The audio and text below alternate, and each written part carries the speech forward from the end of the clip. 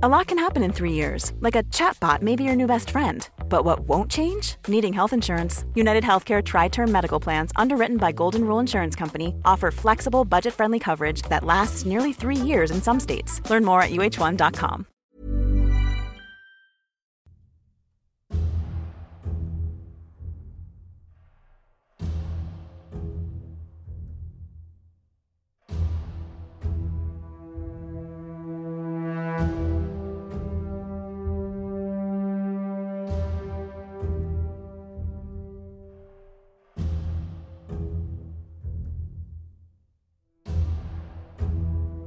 Hello and welcome to a History of Europe Key Battles podcast.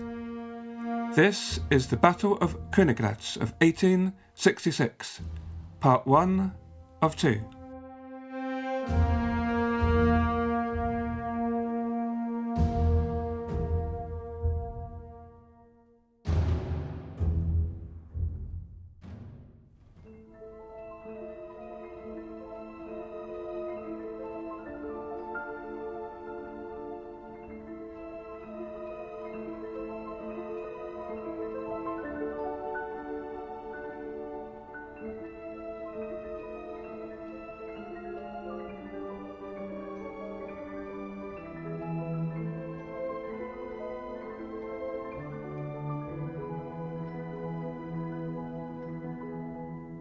Any list of decisive battles of European history would be incomplete without a battle which occurred on the 3rd of July, 1866, near the town of Königgrätz.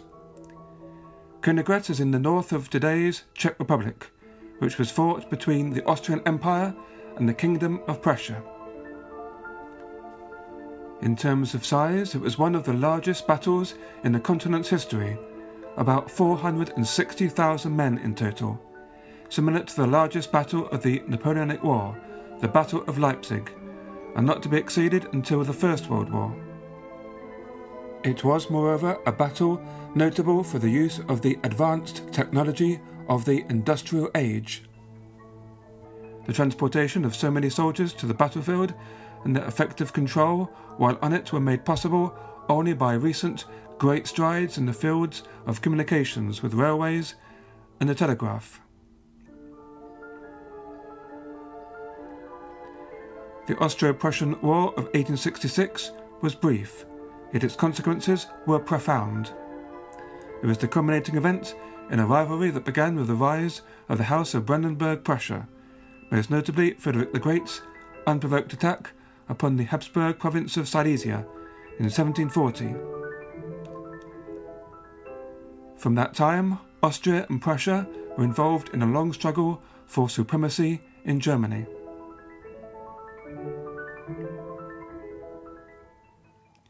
For centuries, the Habsburg monarchy had been the central imperial power in Central Europe. From the 15th century, the Habsburg dynasty held the title of Holy Roman Emperor, with just a couple of short breaks until the empire's final dissolution in 1806 during the Napoleonic Wars. The last Holy Roman Emperor became Emperor of Austria, ruler of a reduced but still significant territory, including Hungary, Bohemia, and northern Italy. Thereafter, the Habsburgs remained the preeminent power among the German states after the German Confederation was formed at the end of the Napoleonic Wars in 1815. Part of Austria's success, as well as its challenges, arose from its geography in the centre of Europe and facing in two directions, north and west to Germany, and south and east to a number of various ethnicities in Eastern Europe and the Balkans. Germans comprised only about a quarter of the monarchy's population in the 19th century, with the rest comprised of a diverse group of ethnicities, including Poles, Serbs, Croats and Ukrainians. The monarchy, therefore, never seemed able to gain a coherent national identity, and so in an era of national integration appeared ever more like a relic from the former dynastic age. Its existence, importantly, was seen by other great powers as essential to help keep order in a complex region and to prevent a power vacuum taking its place. no other arrangement was seen as to be able to balance the various competing national interests in the region. For a long time after its fall in 1918, the Austrian monarchy of the 19th century was looked back upon as a, quote, prison of nations, a quite unnecessary supranational monstrosity that got in the way of its various component national groups, who only achieved freedom when the monarchy inevitably collapsed. It is true that Habsburg rule was often oppressive and reactionary, with little or no willingness to adapt the political system to the needs of a modernising economy and society. In the English-speaking world, in particular, Metternich's Austria evoked the anti-Catholic sense of Habsburg repression of freedom of thought and belief. But more recently, many historians have highlighted the advantages of the monarchy, which came to see itself as having a positive role not only in arbitrating between the various nationalities, but also in encouraging the cultural flowering of each national group. And economists emphasise the benefits of the empire as a free trade zone. And it is worth noting that many of the advocates of the monarchy at the time were Slav nationalists who believed Austria was a good solution for the various peoples in Danubian Central Europe who needed unity against the threat of Russia from the east.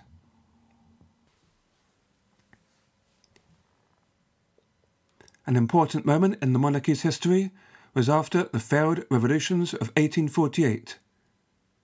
The most important statesman of the time was Prince Felix of Schwarzenberg, at a time when the new emperor, Franz Josef, was young and inexperienced.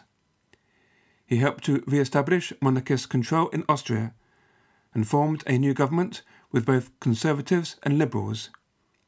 He undid some of the recent democratic reforms that came out of the revolution and worked to create a new constitution for the empire in 1849. Franz Josef, however, brought up in the traditions of Habsburg absolutism to despise anything constitutional, decided this was too much of a limit on his power. And so on New Year's Eve 1851, he overthrew the constitution and returned Austria to absolutist rule. He was to remain emperor until his death in November 1916, a reign of almost 68 years, in other words, for nearly the entirety of the remaining time of the monarchy's existence. When Schwarzenberg died unexpectedly in April 1852, Franz Josef did not appoint another minister-president and abolished the ministerial council in the belief that an absolute monarch should rule alone. His style is described as neo-absolutist, which, inspired by his predecessor, Emperor Joseph II, was the imposition of modernity through the absolute power of the state. Franz Josef was a conscientious and hard-working ruler, but was intellectually not particularly curious or bright, and deeply conservative in matters of religion. He had a deep sense of duty and a great interest in military matters, and participated in a couple of battles in 1848 and 1849. When his Minister of War resigned in 1853, Franz Josef also took direct control of his army. There was no serious overhaul of the military, perhaps because of successful campaigns against Hungarian rebels and the Piedmontese army in Italy.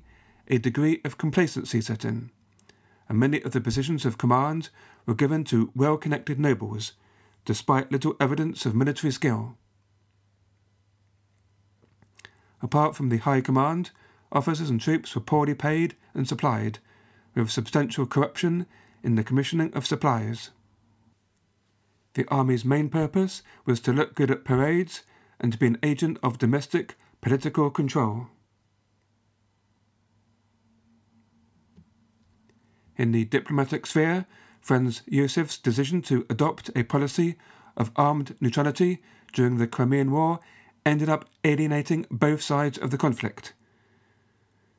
Their former allies, the Russians, believed the Austrians owed a debt of gratitude after coming to their rescue to put down the Hungarian revolt of 1848 to 1849, and so were furious when they refused to come to their aid and even threatened their borders.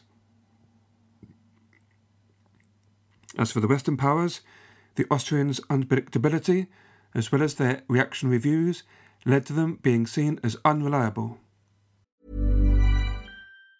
Quality sleep is essential. That's why the Sleep Number Smart Bed is designed for your ever-evolving sleep needs. Need a bed that's firmer or softer on either side? Helps you sleep at a comfortable temperature? Sleep Number Smart Beds let you individualize your comfort, so you sleep better together. J.D. Power ranks Sleep Number number 1 in customer satisfaction with mattresses purchased in-store. And now, save 50% on the Sleep Number Limited Edition Smart Bed for a limited time. For J.D. Power 2023 award information, visit jdpower.com/awards. Only at a Sleep Number store or sleepnumber.com. I'm Sandra, and I'm just the professional your small business was looking for. But you didn't hire me because you didn't use LinkedIn Jobs. LinkedIn has professionals you can't find anywhere else, including those who aren't actively looking for a new job, but might be open to the perfect role, like me.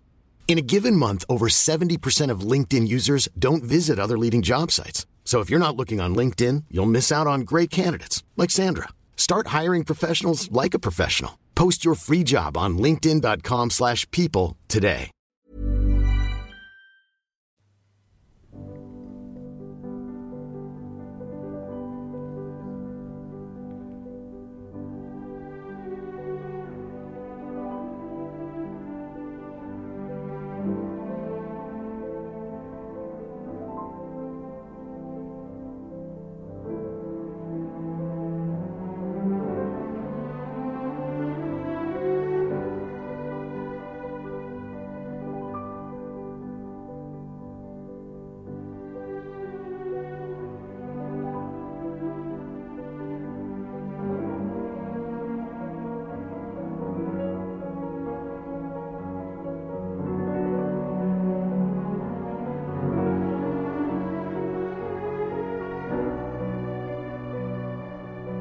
Austria's diplomatic isolation and failure to keep the military up to date contributed to their defeat in the Italian War of Independence of 1859 against the French and Piedmontese, and the loss of all their territory on the Italian peninsula except for the region of Venetia.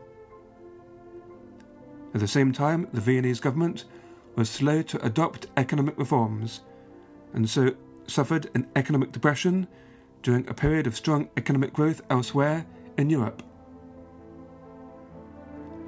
Creditors were reluctant to lend to a state in financial difficulty and without adequate control over creditors and taxpayers. In contrast, Bismarck in Prussia had the advantage that the coffers of his economy were full thanks to their booming economy. Rapid growth in the railway network and its associated enterprises such as steel smelting and machine building was supported by a great expansion in coal mines. Franz Josef's resistance to constitutionalism at home did not help relations with the more liberal German Confederation. When the question of Schleswig-Holstein arose in 1863, as described in the previous episode, the Emperor decided on a policy of conciliation and cooperation with Prussia. It was clear to the Austrians that German interests in Denmark had to be protected somehow, but Franz Josef made the fateful decision to work with Bismarck rather than choose the alternative option of allying with the liberal-backed claimant to the duchies, the Duke of Augustenburg. Through the first half of 1864, the Prussians and Austrians secured victories against the Danish army, the Austrian troops performing notably better than the Prussians. The end result was that, pending a final decision regarding their future, immediately after the war, the two sides occupied the duchies of both Schleswig and Holstein. At first sight, this looked like the possible beginning of a new era of harmonious cooperation between the two major German powers. This was certainly what the Austrians wanted. Bismarck did his best to encourage their hopes, but his real objective was to annex both newly conquered Danish duchies to Prussia and to neutralize Austrian political influence in Germany. He planned to do so, if necessary, by war. His tactic was to keep all options open by taking advantage of the joint occupation, picking fights with the Austrians at every possible opportunity. In the diplomatic struggle that ensued over the future of Schleswig-Holstein, the Austrians were at a disadvantage. Remote as the duchies were from Vienna, with an interest in maintaining an army, they are correspondingly lukewarm. In the autumn of 1864, they offered the Prussians a choice: either recognition of the duchies under the Duke Augustenburg, or alternatively their annexation to Prussia, with compensation for Austria along the Silesian frontier. Bismarck rejected both offers, declaring that Silesia was not negotiable. This was followed up in February 1865 by provocative declarations to the effect that Prussia intended to regard any independent Schleswig-Holstein as a Prussian satellite. They also put forward a plan for a Prussian-controlled canal to be cut through the peninsula to connect the North and Baltic Seas, and a major Prussian naval base to be established in the port city of Kiel in Holstein.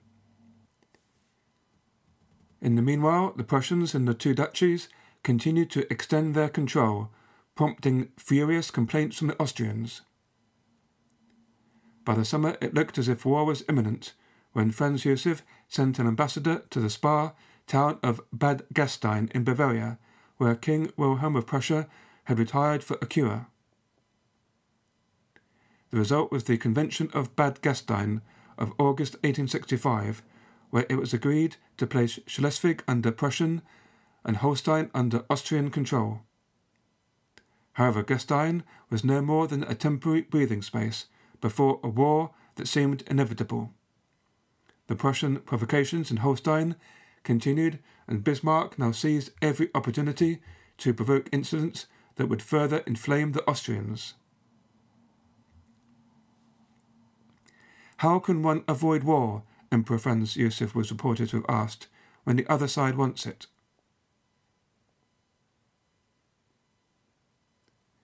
In January 1866, Berlin seized on a meeting in Holstein in support of the Duke of Augustenburg to accuse Vienna directly of breaking with the terms of the treaty. On the 28th of February, an assembly of Prussian generals, ministers and senior diplomats agreed that Austria had failed to honour the Gastein Convention, and there was general assent when Bismarck declared that Prussia had a mission to lead Germany and that this was being unjustly blocked by Austria.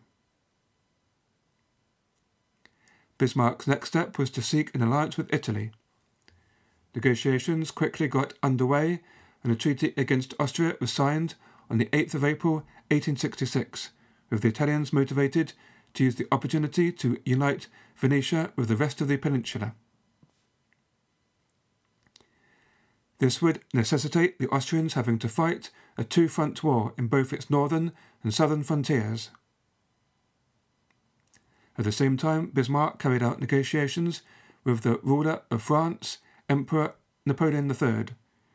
Exactly what assurances the Prussians gave have been hotly disputed, but, writes the author Christopher Clark, it seems likely that French neutrality was bought with the promise of compensation in Belgium and Luxembourg, and possibly in the region around the river Rhine. Since Napoleon received similar offers from Austria, he had every reason to be confident of ending up as a beneficiary of the Austro-Prussian conflict, whoever emerged as the victor. At the same time, Bismarck cultivated good relations with St. Petersburg to ensure the Russians stayed out of the conflict, and he also actively encouraged Hungarian separatists in the Austrian Empire. On the 21st of April, news of troop movements in Italy triggered a partial mobilization of Austria's forces that same day. This began a chain of troop deployments that would culminate in a full-scale mobilization on both sides. As Prussia and Austria prepared for war, it became clear that most of the lesser states of the German Confederation supported Austria. At the end of May, the Austrians formally passed responsibilities for Schleswig and Holstein to the Confederation. Soon after, the Prussian troops entered Holstein. The Austrians denounced the Prussian occupation as illegal and in breach of the terms of Bad Gastein. On the 14th of June, the Parliament of the German Confederation in Frankfurt agreed by majority vote to a resolution calling for mobilization against Prussia. The Prussian ambassador walked out, declaring that his government regarded the Confederation as dissolved. 5 days later, Italy declared war on Austria. Vienna sent 75,000 troops southwards to deal with the Italian threat. The Italian troops were enthused by nationalist sentiment and the desire to complete unification, but they were very badly organised. Austrian spies reported that, quote, chaos reigns along the entire front. Italian troops have nowhere to sleep and are famished, end quote. There was no strategic planning system, and there had been 6 different ministers of war since unification 5 years before. When the Austrian and Italian armies met at the Battle of Custoza, superior Austrian firepower prevailed, and the Italians fled in confusion. Yet the Austrian commander, the Archduke Albrecht, refused to pursue the defeated enemy, thus abandoning any chance of making his victory a decisive one.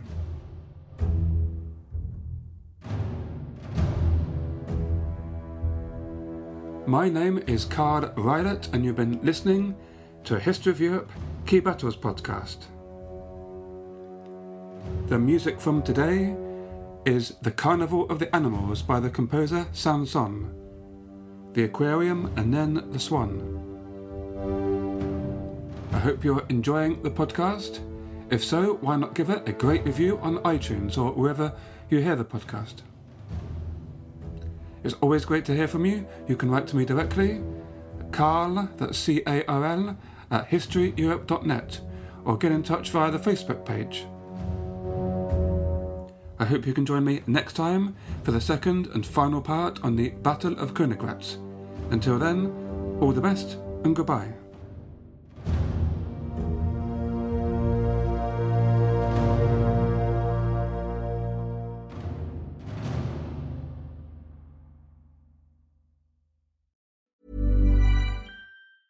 Hi, I'm Daniel, founder of Pretty Litter. Did you know cats tend to hide symptoms of sickness and pain? I learned this the hard way after losing my cat, Gingy. So I created Pretty Litter, a health monitoring litter that helps detect early signs of illness by changing colors, saving you money and potentially your cat's life. Pretty Litter is veterinarian developed, and it's the easiest way to keep tabs on your fur baby's health right at home. Go to prettylitter.com and use code ACAST for 20% off your first order and a free cat toy. Terms and conditions apply. See site for details.